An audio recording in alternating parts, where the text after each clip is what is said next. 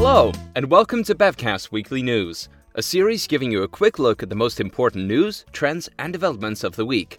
I'm your host, Dominic Basalto. And Denise Morgan.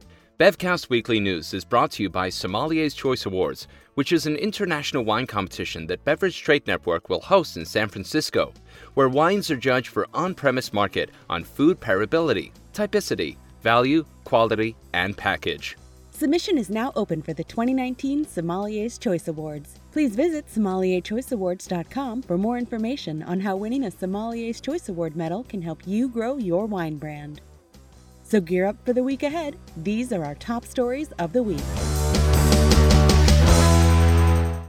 Global wine output at near record highs in 2018.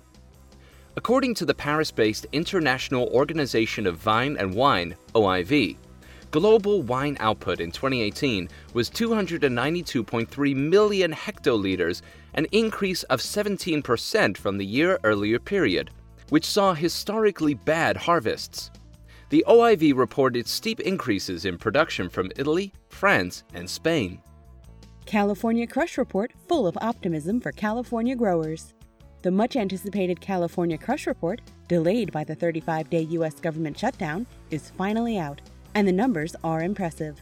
According to the California Agricultural Statistics Service, production was up 7% from 2017, led by much higher yields in Napa, Sonoma, and the Central Coast.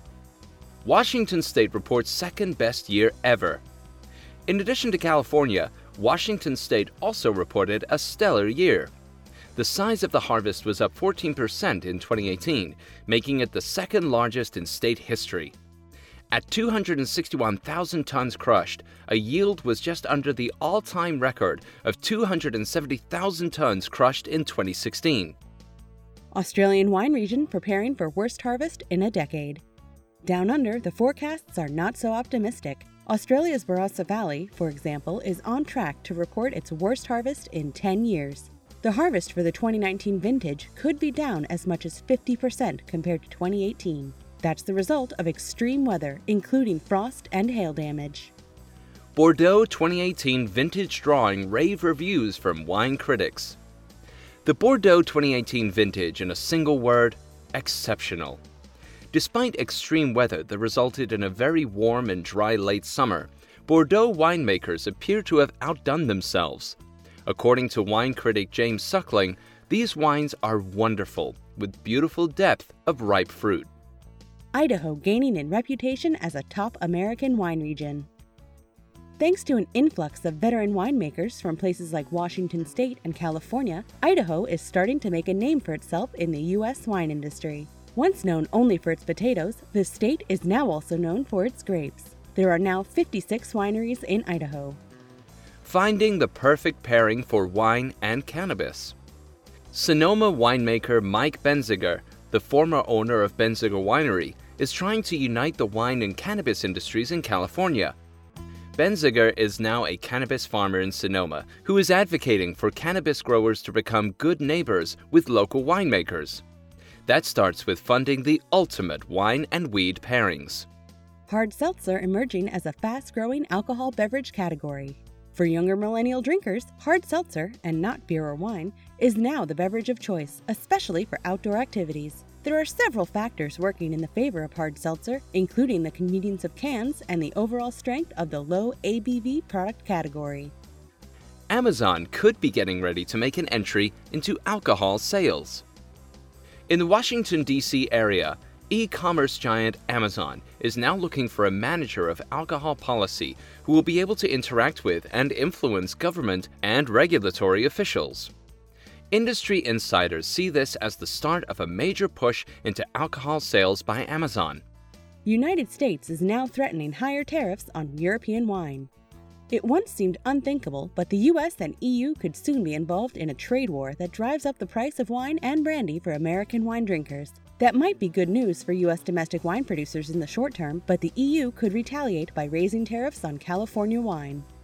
DBR Lafite makes changes to its Chinese market distribution. Domaine Baron de Rothschild, Lafite, which is annually ranked as one of the most popular wine brands in China, is switching up its distribution into this market starting July 2019. GBR Lafite had an 8-year exclusive distribution deal with ASC Fine Wines, but is now looking to diversify its distribution with 4 total partners. Italian winemakers increasingly eye emerging markets in Asia.